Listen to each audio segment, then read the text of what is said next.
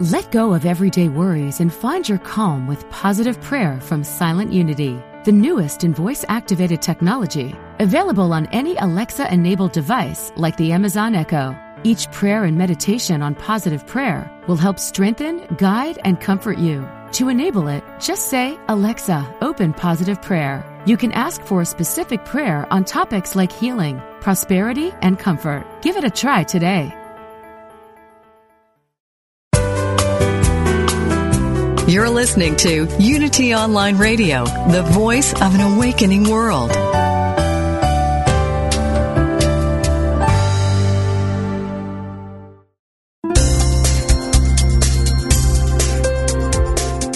Thank you for tuning in for this Unity Partner Program. Unity Online Radio partners with spiritual leaders from organizations whose mission and messages complement Unity's. We are pleased to bring you this program on Unity Online Radio, the voice of an awakening world.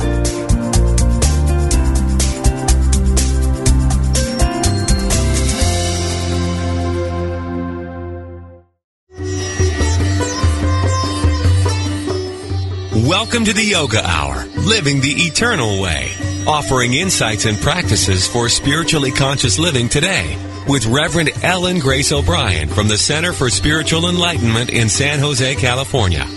To ask questions or join the discussion, email us at yogahour@unity.fm. Now, here's your host, Reverend Ellen Grace O'Brien. Welcome to the Yoga Hour, our time to open our hearts and our minds to the infinite. I'm Ellen Grace O'Brien, and I'll be sharing with you today some insights and practices from the spiritual tradition of yoga, the ancient science of self and God realization.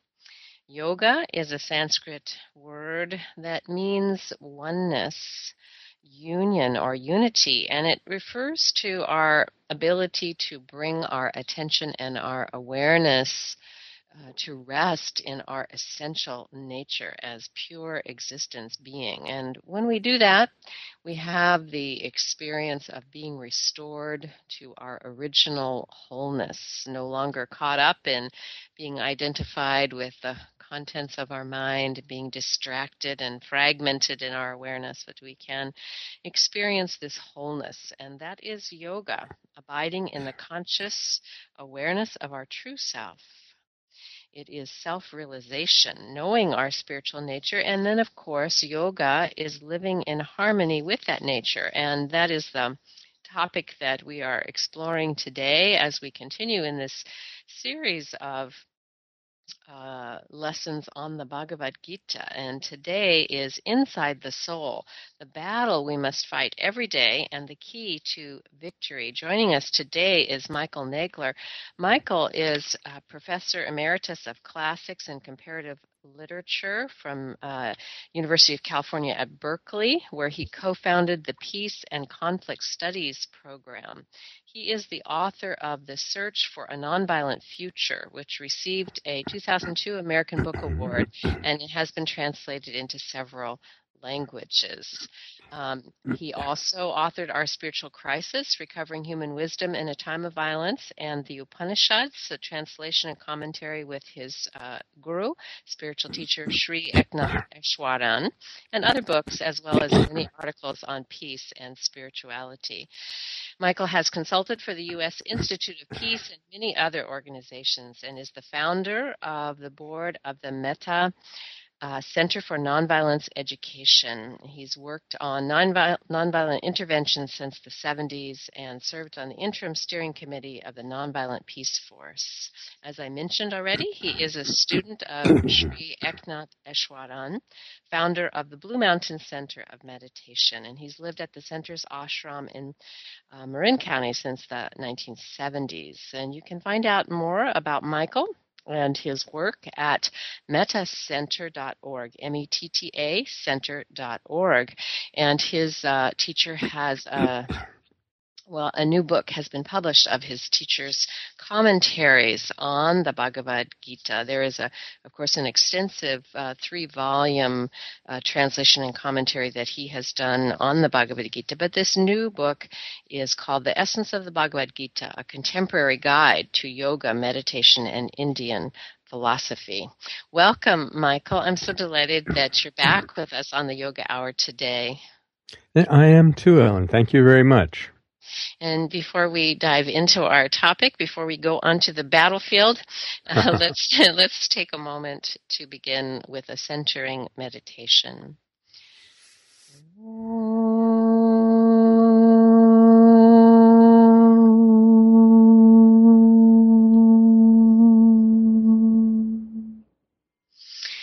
We pause for a moment to open our hearts and our minds to divine omnipresence, to reflect upon one reality that is called by many names, that is the support and the substance of all that is, so we can know that right where we are, this divine reality is already present. It is present as you, as me, as everyone and everything. It is within us, around us, and between us. And we cultivate peace in our hearts and in our minds by turning our attention to this divine self, this divine reality. Pulling our attention within as a turtle pulls its limbs inside its shell.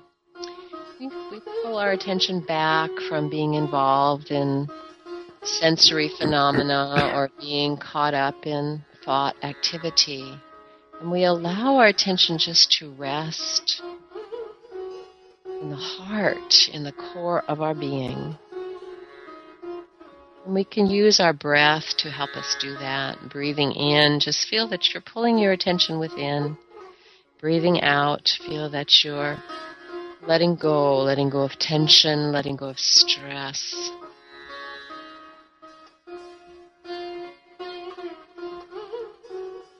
Just notice your breathing.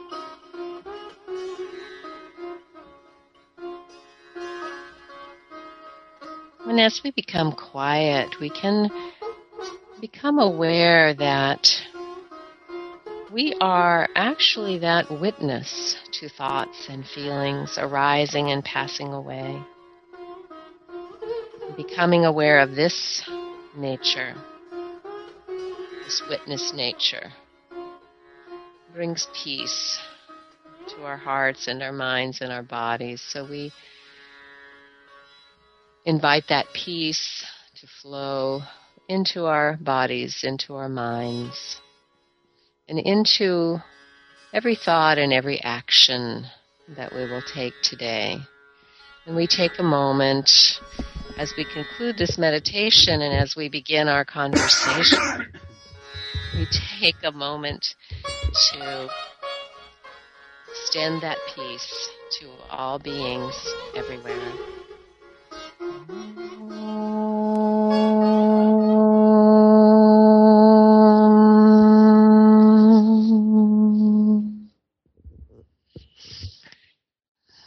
As we turn our attention to the teachings in the Bhagavad Gita, the first segment of the program today, we're going to talk about this battle that is portrayed in the Bhagavad Gita. And of course, the real battle that is within us, this battle that is portrayed in the Gita, is a universal one. The struggle of every person to live consciously, to live in the highest way, or as Paramahansa Yogananda put it, to live by the promptings of the soul and not simply from habits and patterns in the mind.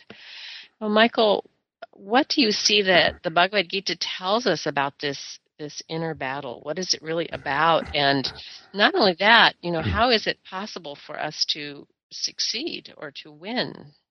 Mm-hmm. Well, those are the critical questions for every human being in our time and maybe in every time. It happens that this morning I was meditating on the third chapter of the Gita, where I think this battle is analyzed and articulated most clearly. As you know, many passages in the Gita, the really good passages, are inaugurated by a poignant question by Arjuna. And among those, I think this is the most poignant, where Arjuna says, "Why do I do things that I do not want to do, that I know am wrong? It's as though I were in the grip of some kind of power. Krishna, what is that power?" And Krishna immediately says, it's selfish desire, kama, it's anger, krodha, and both of these arise from the guna of rajas.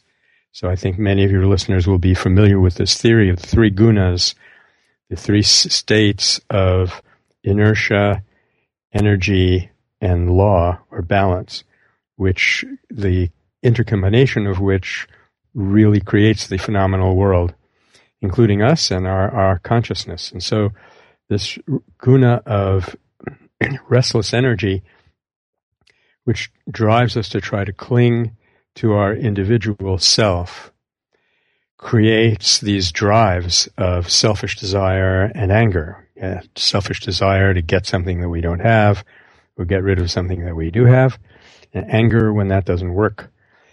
And then the Gita goes on to say, Krishna goes on to explain this guna of rajas, this tendency of restless, aggressive action, resides in us, in our senses, our mind, and our intellect. That's their habitat, so to speak. And it's in that arena, Ellen, that we have a chance of overmastering that power. That is occluding our wisdom. Mm-hmm. And so we begin, Krishna immediately says, by mastering the senses. And that means not, as Yogananda was saying, not to let it push us into activity, but to experience its impulses. Krishna never says they shouldn't be there. He says experience them, but not yield to them. And he uses a beautiful image in the previous chapter, where he says, just like rivers flow into the ocean, but they don't make the ocean overflow. So desires flow into our mind, but in the case of a wise person, man or woman, they do not overwhelm that person. She or he has the capacity still to decide, okay, do I do this thing? Is this for the good of all? Is this going to make me more aware of the beings around me? Or is this only going to harden my selfish, self-enclosed frame of reference and separate me from others? And then we can act accordingly. And similarly with the mind and the intellect, these impulses are coming at us all the time, but we can develop what the Gita calls vijnana, the capacity of a discriminative discernment, which allows us to tell, this one's coming from the ego, that one's coming from my higher self. So I'm not going to say no to the first one, yes to the second one. And so this discernment process goes on constantly, as much as we want it to. Now, needless to say, and this is where Sri Ishwaran's approach is very, very, very well focused. We can give ourselves a much greater capacity to win this battle through the practice of meditation, and that's what chapter 6. Absolutely, yeah. Yes, clearing the mind so that we have that power of discrimination, so the mind is not clouded. I thought I would read these verses that you are referring to from chapter 3, and this I'm reading from The Eternal Way, the inner meaning of the Bhagavad Gita, this commentary in the light of Kriya Yoga by Roy Eugene Davis. Arjuna asked, by what influence is a person impelled to commit error as if by a force contrary to personal will? And then the response of Krishna, it is desire, an anger born of Rajas Guna, all-consuming and greatly injurious.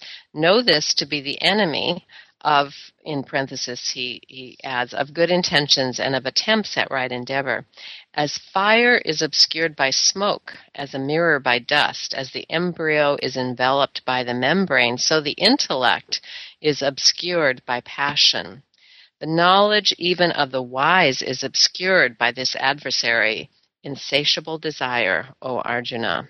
The senses, the mind, and intelligence are said to be the abode of desire, which veils wisdom and deludes the embodied being. Therefore, and here just to underline what you have just said, Michael, control your senses and banish this destroyer of discrimination and wisdom. And then the next verse is really helpful. The senses, some say, are superior. In truth, superior to the senses is the mind. Superior to the mind is the power of intellect, and superior to the intellect is the self. And as I was listening to you, I was thinking about the wonderful image that is used in Vedic teachings of the chariot as representing the various components, of the body mind, and that image where we have the chariot with the horses and the reins and the driver seated in it, that the horses are the senses.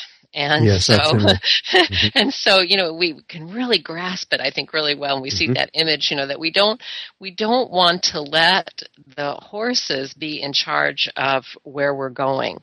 But, without the power of discrimination and without the control of the purified intellect, then we have the horses will just take off. And I think many of us have experienced that. That's a human experience. Yeah. That's that passage that you're referring to, Ellen, is in the Katha Upanishad in the second half in the book of translations of Ishwarans that I edited, the Upanishads, as a beautiful translation of that whole section.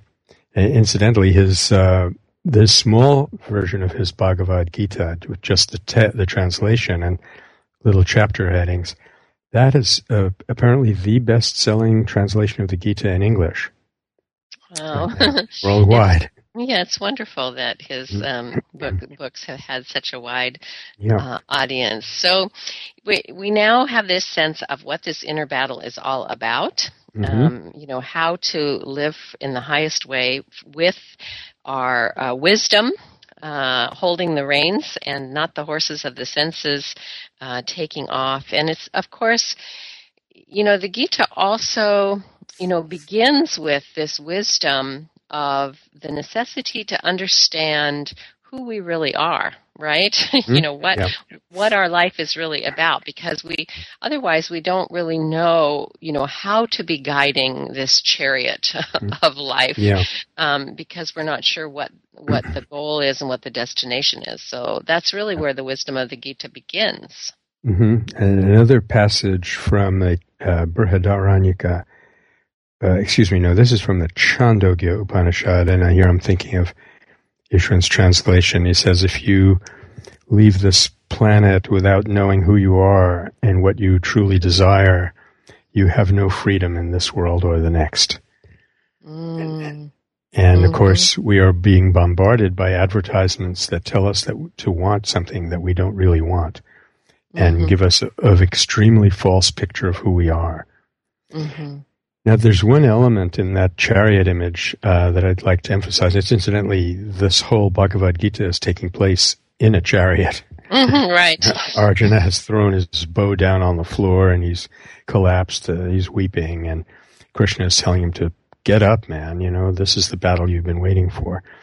Anyway, there's the one very poignant element in that passage about the chariots in the Katha Upanishad where it describes that the mind is the reins. In other words, we were given a mind to control the impulses of the senses, not to yield to them, not to make them seem delightful, not to fool us once again that they're going to make us permanently happy. So that's a good clue that once we get the mind free from what they call in Sanskrit sankalpa, or spontaneous random thoughts, associations and stuff, we can use it to control those impulses and keep our life on the right track. Absolutely. And then when we get back from the break, let's go back to the battlefield a little bit and talk about the image itself and how it can be consistent with the teachings of nonviolence. Some people find that to be a big question. So you're listening to the Yoga Hour with Michael Nagler, and we'll be right back.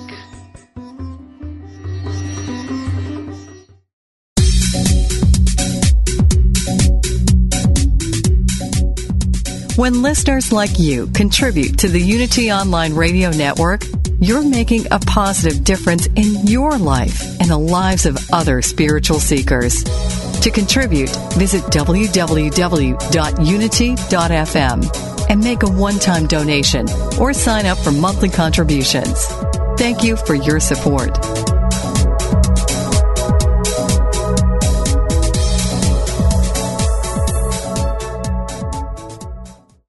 Affirm the good that flows within you and stretch to reach your divine potential with daily inspirational messages from Daily Word. In the Garden of Gethsemane, Jesus took time for prayer, contemplation, and conversation with God. This example of Jesus struggling to accept the path before him has inspired humanity through the ages. Just as Jesus prepared himself for his final ordeal and ultimate triumph, I prepare myself for challenges with prayer. I affirm the aspects of my personal and spiritual nature that I want to express more fully. At the same time, I am fearless in examining the ways I do not yet apply those qualities in daily life. By staying prayed up, I make wise choices in all that I think, say, and do. Every challenge becomes an opportunity for new growth and transformation. And every blessing becomes a lesson in the power of prayer. Daily Word magazine is now available in a digital format. A 1-year subscription to Daily Word digital magazine with audio is only $9.95. That's less than 3 cents a day to start your day right, centered and connected to the truth within you. To learn how you can subscribe to this online interactive magazine, go to www.dailyword.com.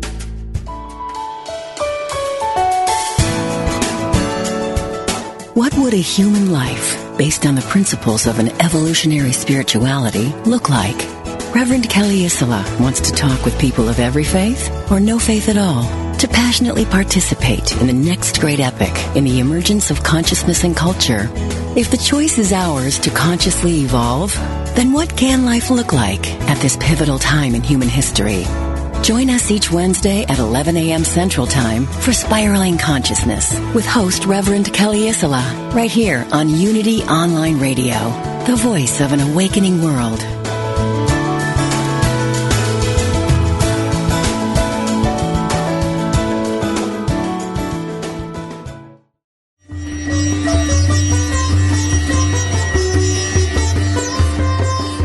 You're listening to the Yoga Hour, Living the Eternal Way with Reverend Ellen Grace O'Brien. We now return to the Yoga Hour.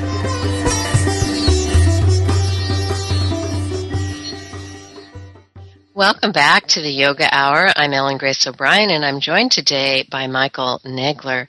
And we're talking about the Bhagavad Gita, the battle that is portrayed there in that scripture as the inner battle that we must fight every day. And Michael, your work, of course, besides your focus on yoga and meditation, has really taken you into the arena of teaching nonviolence. And you know, throughout time, I have actually heard some people object to this setting or the story or the premise of the Gita that a battle is necessary. And you know, they ask the question, well, you know, how can this be consistent with nonviolence? And they don't want to read a scripture that has violence in it, and so I have found that to be an interesting objection. And, sometimes I think, of course, is that they don't understand that it's an inner battle, but still, there's the point they're making that, we don't want to hold up any kind of violence. So, how would you respond to that? I think the right way to approach this question is to recognize a perennial difference between the way India has approached spiritual evolution and the way we have approached it in the West. And in India, it's been realistic in the sense that it's been cumulative. So religion develops in stages. So one stage, people worship images, let's say. So in India, they don't say, get rid of those images, they're holding you back. They say, okay, if you want to worship an image, go ahead and worship it, but here's what that image means. You have to realize that it's a reflection of what's inside you. Whereas in the West, for example, in the medieval times in Greece, they had this terrible controversy about whether you should use icons or not use them. It gets very polarized, and it's considered evil to do something that was appropriate a little bit earlier. So what the Gita is doing, and the Mahabharata in general, trying to take this fact that human beings have not yet been weaned from the thirst for violence, from the sickness of war, and instead of saying, get rid of that, turn your back on it, they say, okay, you have this impulse in you, use it. And the way that the Gita emphasizes that you should use it is to recognize what is the real enemy. Every time you think you're fighting somebody outside yourself, what you're really after is to get rid of something inside you. Mm-hmm. As Dame Edith Hamilton in a beautiful poem once said, I must fight till I have conquered everything in me that makes me fight. Mm-hmm. Yeah, and I think that's such a good point, Michael, because, there are some, I think, with regard to spirituality that there is this idea that we could just transcend the world and transcend, our humanity, and that is done, but it is done with full awareness. You can't just skip to there because what happens is then, when it's not properly dealt with and in a conscious way, it comes out in other ways. And so, this, to understand this as the inner battle, I think is actually very helpful because it helps us understand what the source of violence is. If we're keen to remove it from our families and from our world, then we first have to understand, where it comes from and that it's, tied up in this false sense that we are separate from one another, that it really comes down to that.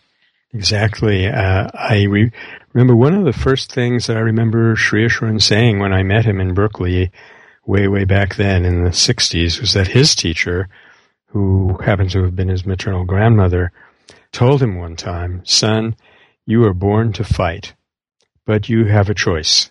If you're going to fight against others, then heads you lose, tails you lose. But if you're going to fight against all the negative impulses in yourself, heads you win and tails you win. So we all have this combative instinct, and the message of the Gita is that we don't deny it, but we aim it in the right direction. Aim it at the things. That's why in the third chapter, twice or three times it says, recognize this, Arjuna. This is your eternal enemy. As long as you're alive on this earth, this ego, this impulse to separate yourself from others, to gain your own advantage, is going to destroy you and your happiness and everything that you try to do. And we find that what the Gita is pointing us towards is really dharma. Dharma, this way of righteousness. I just want to read for our listeners this definition of dharma, again from this translation of the Eternal Way commentary on the Gita. Dharma, that which upholds and maintains, that which supports creation and contributes to evolutionary processes. To live in harmony with evolutionary processes is to be righteous, appropriately correct, or dharmic. To be in accord with life's processes and one's destined path is to fulfill one's Dharma. So woven throughout the Gita are these themes of divine order, purpose, support, and duty. And that's critical for us to, of course, understanding who we really are, what the greater context of life is, and what is ours to do. And, one of the verses that is repeated in the Gita that I find so impactful is the one that says it's better. Shreyan swadharmo vigunaha. It's better to do one's own work and fail in the attempt than to do the work of another and succeed. Yeah. The Gita has a beautiful way of helping us to understand what we call unity in diversity. That there's not only Dharma, the big Dharma that prevails over everyone, and that Dharma has been identified in the Mahabharata several times as nonviolence, incidentally. Ahimsa paramo dharma, nonviolence is the supreme law. But then each of us has a particular implementation of that law, and that is called our svadharma, or our own dharma. And you could say that the whole purpose of life is to discover what is my svadharma and to carry it out. And in the 18th chapter, the Gita goes on to say that you're born with this, and nothing will avail you if you try to imitate another person's dharma and abandon your own. And in fact, to be a success at someone else's dharma is a disaster, because then you won't realize that you're not supposed to be there.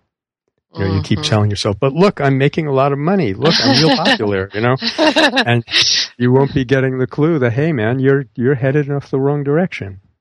So that's why it's better to fail in your own dharma than to succeed in someone else's, because at least you'll be on the right path. Well, and it also points to a different measure of success, doesn't it? Absolutely. When it's talking about succeeding and failing there, that the point is really about the unfoldment of the soul. And if we are engaged in work activity that is not that doesn't have heart and meaning, that's not connected to our own soul path, then, succeeding, could be measured outwardly in terms of worldly success, but it is not going to satisfy the soul. And so, we can do work that is ours to do, and in a sense fail in the eyes of the world, or even our own eyes. But when the work is contributing to opening our hearts and to awakening our consciousness, then that work can be called a success. Yeah, and that reminds me of this last sentence in Gandhi's description of his career in South Africa, called Satyagraha in South Africa. He went down there to be down there for a few months a year, and it was 21 years before he finally came back to India. And the last line of the last chapter, if I'm not mistaken, says, "So, with a pang, I left South Africa, having discovered my vocation," namely to be a Mahatma, to end colonialism. That's his job. And, I'm so glad that you brought that up, Michael, because I was thinking about Sri Eshwaran saying that for him, the teachings of the Bhagavad Gita came alive in the life of Gandhiji, and that he could actually see them, come into manifestation. So, how do you think of that? What do you see when you look at Gandhiji's life? What do you see from the Gita that's being demonstrated by how he lived? And and let me ask a corollary question with that. We tend to look at Gandhiji as an exceptional soul, of course, and so how do we translate that into how it might be demonstrated in our own lives? Whoa! Where'd you learn to ask such good questions? On Saturday, with my executive director, Stephanie Van Hook, and with Reverend Daniel Green of St. John's Episcopal Church in Petaluma, we'll be giving a half-day seminar on Jesus and nonviolence. And it's led me to rediscover some aspects of Jesus' life and how he identified with the poor. He wasn't just an advocate of the poor, he identified with them. He divested himself of everything that he didn't need in order to create that identity. And if you look toward the end of chapter 6 in the Gita, it says that the highest yoga, the greatest spiritual perfection, is his or hers who can feel the joys and sufferings of another just as though they were her or his own. And when you look at how Gandhi lived, his identification with the poor and the outcast was so total. It just takes your breath away. He didn't want to wear one thread of clothing on his body that he didn't need. At one time he was living on, I think 9 almonds a day was part of his diet. He was in prison and somebody thought they would fool him and give him 3 more. So they thought they had fooled the guy, And so the next morning he said, "I will take only 6 almonds today." And it wasn't for self-torment or anything of the kind. It was because in order to share in the life experience of the millions of India, he had to live the way they did, and it was a greater joy, a greater expansion of his consciousness to be aware of them than to close himself off from them. Mm-hmm. And I think this points to, what you said earlier about Gandhiji, which was the awareness of his swadharma and really his soul destiny, what it was that he had to do. And so, I'm sure that the Gita is not telling us, to live on, 12 almonds a day, but the principle of living a simple life, so that you can be focused on what is yours to do, and so that you can be at one with the higher self and with all of life, not walling yourself off from others, which creates so much sorrow, for ourselves and of course for others. I think one of the things, of course, that we see in Gandhiji that is so heartening for us all is that he experimented with the principles, which is what we all have to do. That's really a living faith, is taking the teachings from the Bhagavad Gita, from the spiritual teachings that we have, and then putting them to the test, which is what he did. Yeah, and of course Ishwan followed him very closely in that regard. He was always experimenting to the end. There were some things about our life here with him that were quite constant, namely meditation morning and evening and vegetarian lifestyle and trying to avoid greed and violence, of course. But how exactly to play that out, he was always exploring and encouraging us to explore our own experiences. Yes. There's one aspect of Gandhi's life that I think he tried to somewhat conceal, and that was his very profound experiences of meditation. And that, in fact, was Ishwan's first clue. When Sri Ishwan he went to visit Gandhi in his ashram to find out, as he put it, what is the source of this man's power? Because he wanted so desperately to be of help for India and for the world, but he had no tool, he had no power to do it with. So he goes to the ashram and he goes on a quick walk, and then they settle down under a neem tree, which I did a pilgrimage to a couple of years ago. And then the Gandhi's secretary Mahadev Desai is reading out the 2nd chapter of the Bhagavad Gita, who is the illumined man.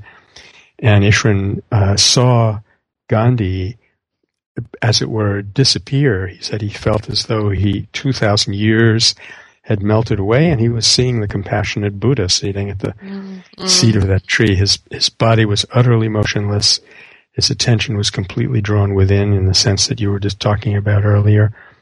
And that was the answer to his question. That's where this man's power is coming from. Absolutely. And, I think of Gandhiji saying, silence is a great support to the seeker of truth. I wish I could learn that.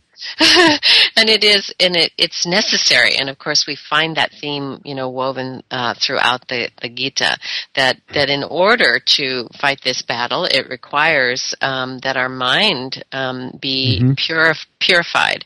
And while living a simple life and certain things that we can do externally can contribute to that, the greatest tool, as you mentioned, is really meditation. Yeah. It's time for us to go to the break again. I'm so glad that you have joined us for the Yoga Hour this morning. And as Michael mentioned, there is a seminar coming up this weekend, Saturday, March 3rd in Petaluma, on Jesus and Nonviolence. And you can find more details on his website, mettacenter.org. We welcome your comments and questions. You can contact us at yogahour@unity.fm. And coming up in the last segment, we're going to talk about what the Gita tells us about action, how to act in the world. We'll be right back with you.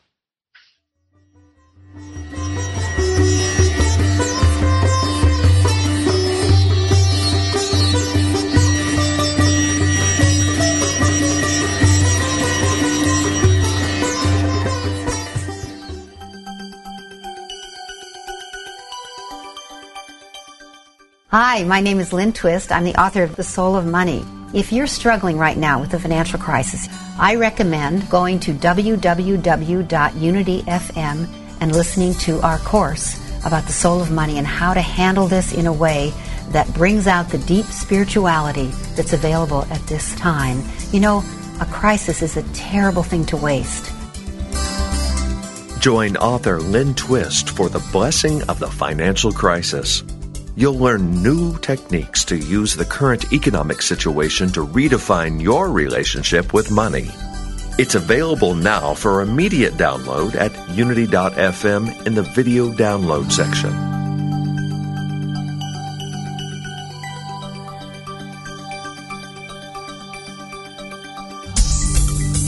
There is peace.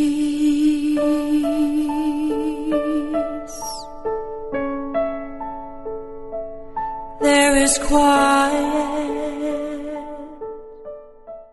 Reverend Paulette's mantra is, "It's all a prayer." Tune in every Tuesday as Unity Minister Paulette Pipe leads you in meditation and prayer on Touching the Stillness. Make no mistake, this is not nap time. With an energy that will captivate you, Touching the Stillness will guide you in deep meditation, leaving you enlivened. Hear astounding meditations and learn more about different forms of meditation. Enrich your prayer life as Reverend Paulette, Senior Minister of Touching the Stillness Ministries, affirmatively prays with power and authority by taking live prayer requests from callers like you. Whether you have a prayer request for yourself or for a loved one or are ready for a deepened meditation experience, make sure you tune in on Tuesdays at 11 a.m. Central Time, where we'll be joining in consciousness with the unceasing prayer activity of the Silent Unity 24/7 prayer ministry at Unity Village. That's Touching the Stillness with Reverend Paulette Pipe every Tuesday right here on Unity Online Radio, the voice of an awakening world. Letting go in the stillness.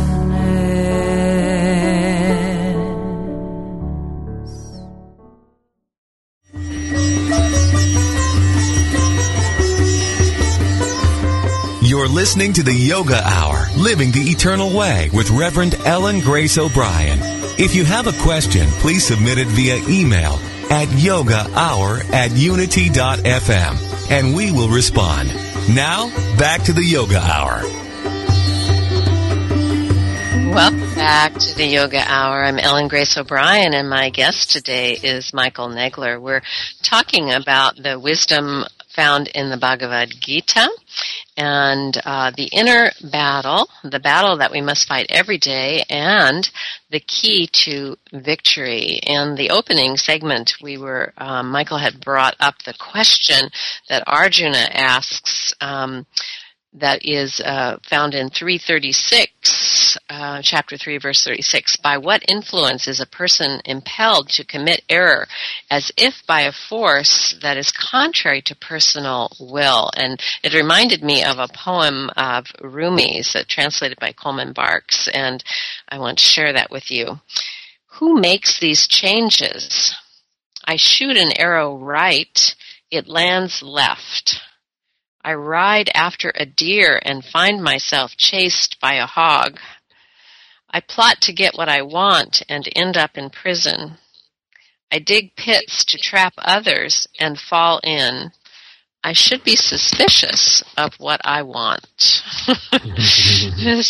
it's a beautiful commentary about how, we can think we're moving in one direction, but, find out that the results that come are not what we were looking for. Now, the Gita tells us that, of course, all action has consequences, and significantly that it's not possible for us to refrain from action. Mm-hmm. We must act. And so, a good question is, what practical wisdom does the Gita have for us about how to act? And this is really I love that you said, some of the most poignant parts are Arjuna's questions, and of course that's the opening question. He's a man of action. He doesn't know how to act. And that's a really important question. So what does the Gita tell us about action? Yeah, well, I when I taught my nonviolence course at Berkeley, I spent a couple of weeks on the Gita theory of action, and those lectures are available on our website. Actually, the whole last year was webcast.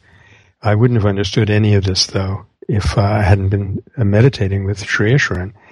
And through his eyes, looking into the Gita, it became very clear they are addressing a question which is not a natural preoccupation for us Americans, which is, how do I avoid the taint, the pollution of action?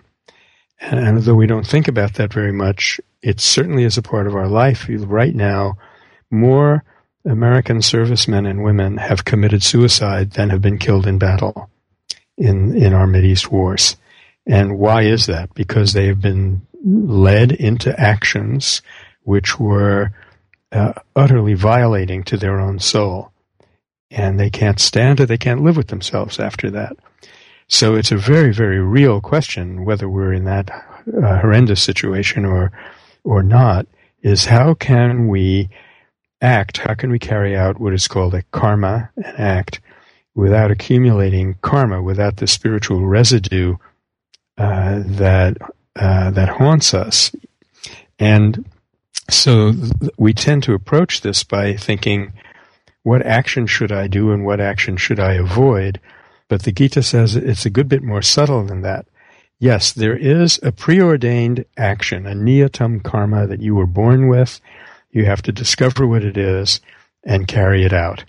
But even if you do the action that's ordained for you to do, that matches your strengths and weaknesses that the world needs, if you think that you're doing it, you are entrapped in illusion, and that is going to stain you. It's going to taint your consciousness. Because it's a fundamental error in perspective. Thinking that there is a separate self to be the doer. And so the Buddha will even go so far as to say there is no separate self; it's an illusion. So, in practical terms, I cannot disabuse myself of that illusion. I still think that I exist after all these years. But what I can do is I can detach myself from what the Gita calls the fruits of the action. So I no longer I allow myself to be driven by the results. So I recognize that the act is being done through me by a force, to the extent that I keep my selfish desires out of the picture, And not being attached to the fruits does not mean, Gandhi was very clear about this, it does not mean that we don't pay attention to the results. It means we don't try to personally benefit from them. You know, it's like if I were a doctor and if someone who is ill comes into my office and I help that person, I'm allowed to notice that the treatment worked, to feed that in so that I'll be a better doctor next time. I'm even allowed to be happy that that person is better. I'm even allowed to be happy that I played some role in that. I can pay attention to the fulfillment that I feel from that. But I'm not going to do that in order to get money or to get my colleagues to think I'm terrific or any kind of personal benefit that doesn't affect others but only benefits me. And what you're describing in the Bhagavad Gita, of course, is called karma yoga, right? This selfless action. Yeah. Mm-hmm. There are three basic paths to illumination, you know, karma, jnana, and bhakti, or action, wisdom, or devotion.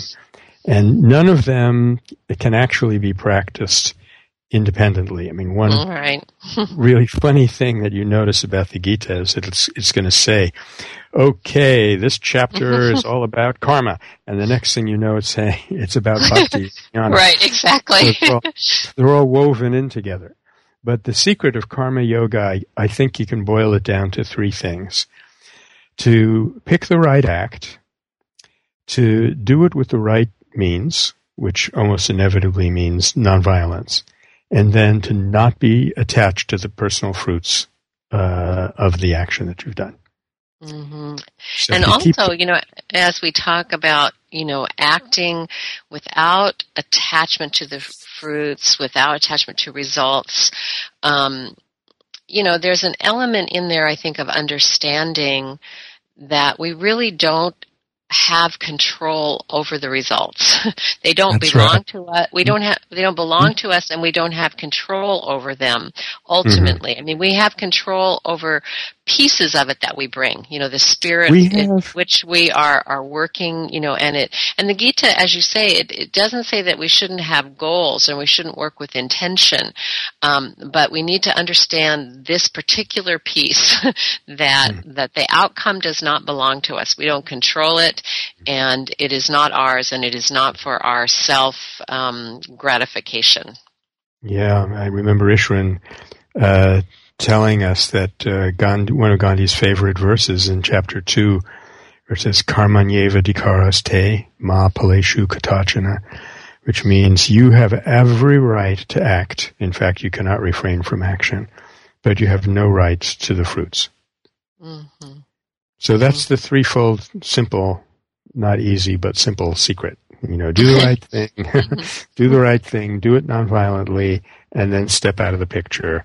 As Thomas Merton once said, we're not required to accomplish anything.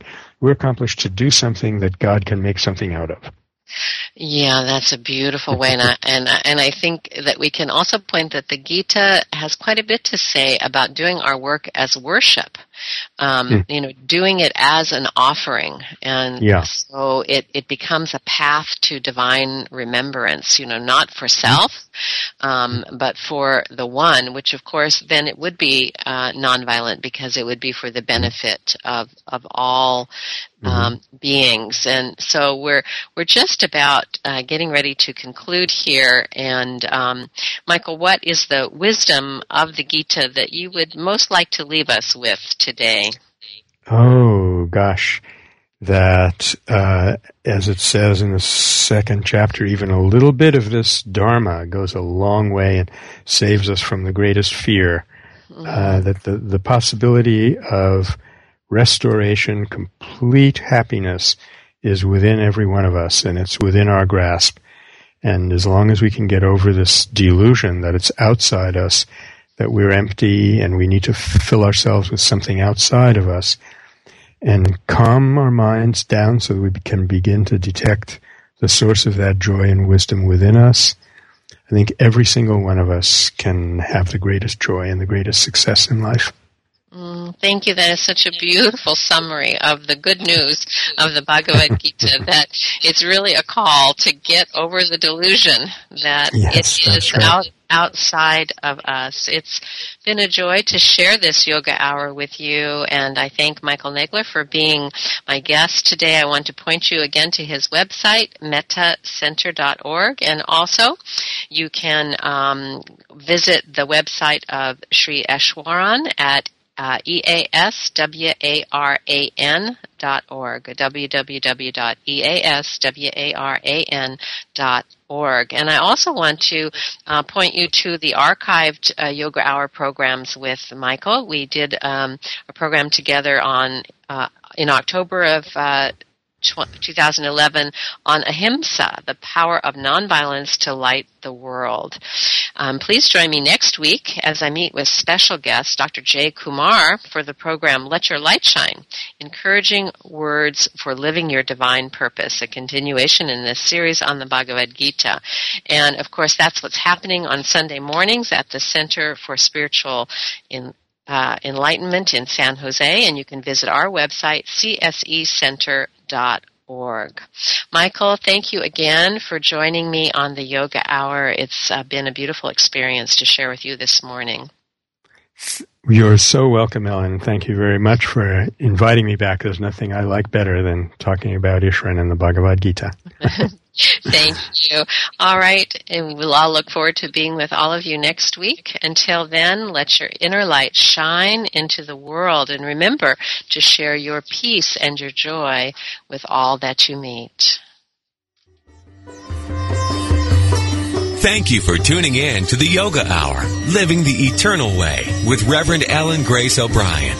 Join us every Thursday morning at 10 Central, 8 a.m. Pacific for practical, purposeful methods for spiritually conscious living every day.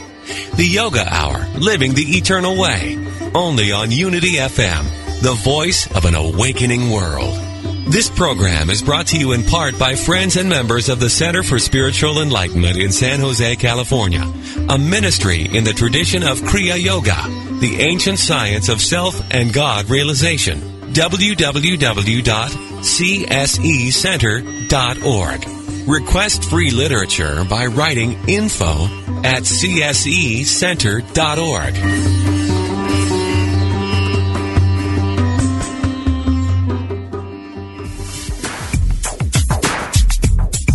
God is formless, yet takes many forms. What goes around comes around. Chant the name of the Lord and be free. No one comes to the Father except through me. Ever been confused by the variety and apparent contradiction within world religions? Join Reverend Paul John Roach every Tuesday for insight into those principles held in common by all the great religious traditions in world spirituality, exploring the unity within all cultures and faith traditions. Using discussions, interviews, humor, insight, and practical advice, we will clarify the confusion and reveal simple yet profound truths. Call in with your questions and ideas and help break down the barriers that separate us from one another. That's World Spirituality with Paul John Roach, Tuesdays at 11 a.m. Pacific, 2 p.m. Eastern, here on Unity FM, the voice of an awakening world.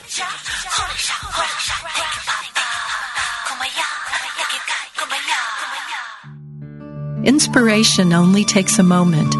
Take a moment now to reflect on this message from Daily Word. Is something in your life causing you concern? Don't be discouraged. The presence of God is peace and harmony, healing and creative ideas, is with you every moment of every day, providing the help you need. In quiet moments of prayer, let go of any concern. Anchor your trust deep in the realization that with God all things are possible. Never doubt it for a single moment. You are a spiritual being, blessed with all that you need for happiness and fulfillment. God's wisdom will guide you. God's strength will help you do all that you need to do. And God's joy will lighten your heart with hope and courage. This meditative moment is brought to you by Unity. Hello, Unity Online Radio.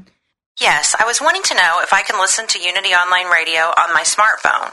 Actually, yes. iPhone and Android users can now listen live to Unity Online Radio with the Live 365 app. This is great news. How do I get the app? Getting the app is super easy. You'll need to download our Broadcast Partners app, Live 365. iPhone users can go to iTunes to download the Live 365 app. Android users can go to the Android Market. Once the app is downloaded onto your mobile device, search for Unity Online Radio. And voila, your favorite hosts live on your phone. Wow. Unity Online Radio on the go? How cool is that?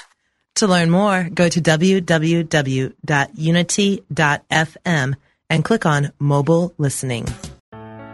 Let go of everyday worries and find your calm with positive prayer from Silent Unity, the newest in voice-activated technology, available on any Alexa-enabled device like the Amazon Echo. Each prayer and meditation on positive prayer will help strengthen, guide, and comfort you. To enable it, just say, Alexa, open positive prayer. You can ask for a specific prayer on topics like healing, prosperity, and comfort. Give it a try today.